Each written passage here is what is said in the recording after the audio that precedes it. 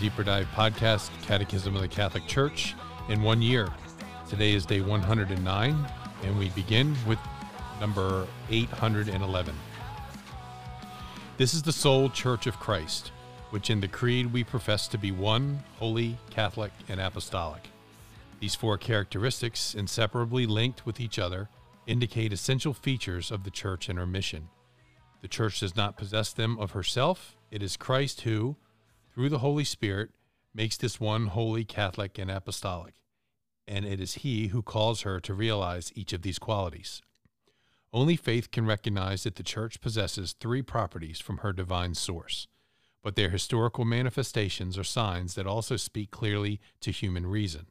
As the First Vatican Council noted, the Church herself, with her marvelous propagation, eminent holiness, and inexhaustible fruitfulness in everything good, her Catholic unity and invincible stability, is a great and perpetual motive of credibility and irrefutable witness of her divine mission. The Church is one because of her source. The highest exemplar and source of this mystery is the unity in the Trinity of persons, of one, the Father, and the Son, and the Holy Spirit. The Church is one because of her founder, for the Word made flesh, the Prince of Peace, reconciled all men to God by the cross, restoring the unity of all in one people and one body. The Church is one because of her soul. It is the Holy Spirit dwelling in those who believe and pervading and ruling over the entire Church, who brings about that wonderful communion of the faithful and joins them together so intimately in Christ that He is the principle of the Church's unity. Unity is of the essence of the Church. What an astonishing mystery! There is one Father of the universe, one Logos of the universe, and also one Holy Spirit. Everywhere one and the same, there is also one Virgin become Mother, and I should like to call her Church. From the beginning, this one Church has been marked by a great diversity, which comes from both the variety of God's gifts and the diversity of those who receive them. Within the unity of the people of God, a multiplicity of peoples and cultures is gathered together. Among the Church's members, there are different gifts, offices, conditions, and ways of life, holding a rightful place in the communion of the Church. There are also particular churches that retain their own traditions. The great richness of such diversity is not opposed to the Church's unity, yet sin and the burden of its consequences constantly threaten the gift of unity. And so the apostle has to exhort Christians to maintain the unity of the Spirit and the bond of peace. What are these bonds of unity?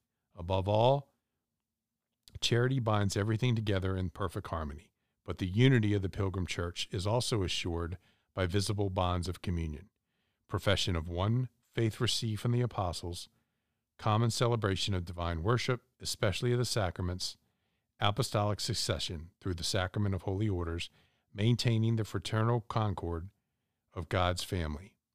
The sole Church of Christ is that which our Savior, after his resurrection, entrusted to Peter's pastoral care, commissioning him and other apostles to extend and rule it. This Church, constituted and organized as a society in the present world, subsists in the Catholic Church, which is governed by the successor of Peter and by the bishops in communion with him. The Second Vatican Council's decree on ecumenism explains, "For it is through Christ's Catholic Church alone, which is the universal help toward salvation, that the fullness of the means of salvation can be obtained. It was to the Apostolic College alone, of which Peter is the head, that we believe that our Lord entrusted all the blessings of the new covenant, in order to establish on earth the one body of Christ, into which all those should be fully incorporated who belong in any way to the people of God." Father Larry. Hey, thanks, Bill. So here in the Creed, we go into what's traditionally called the four marks of the Church, and we believe that the Church, as it said, is one, holy, Catholic, and apostolic. And this particular section, we start off with, what does it mean that the Church is one? And, over 2,000 years ago, Jesus, God became man, as we've discussed, obviously in previous podcasts. And then he left us his church. And I emphasize the word his church because in Matthew 16:18, he says to Peter, and I tell you, he says, you are Simon, and upon you, Peter, I will build my church, and the gates of hell will not prevail against it. Notice Jesus says, my church, not your church, but this one church that Jesus made. Today this is a very important thing about church is Jesus made one church. Why? Because God is one. The three persons in one Trinity, one God, and one God made one church. And right now we have, I think it's like over 56,000 different denominations out there claiming to be a true church. But once again, that the church proclaims that the church, the one holy Catholic apostolic church, is the one church that Jesus started. Way back in my first parish, someone gave me a T-shirt, and as you've probably seen it, one of these Catholic to the Max type websites, and in the front of the church it said, "Who started your church?" And then in the back, it had just a whole list of denominations. And I'll read some of the things that was on this particular T-shirt.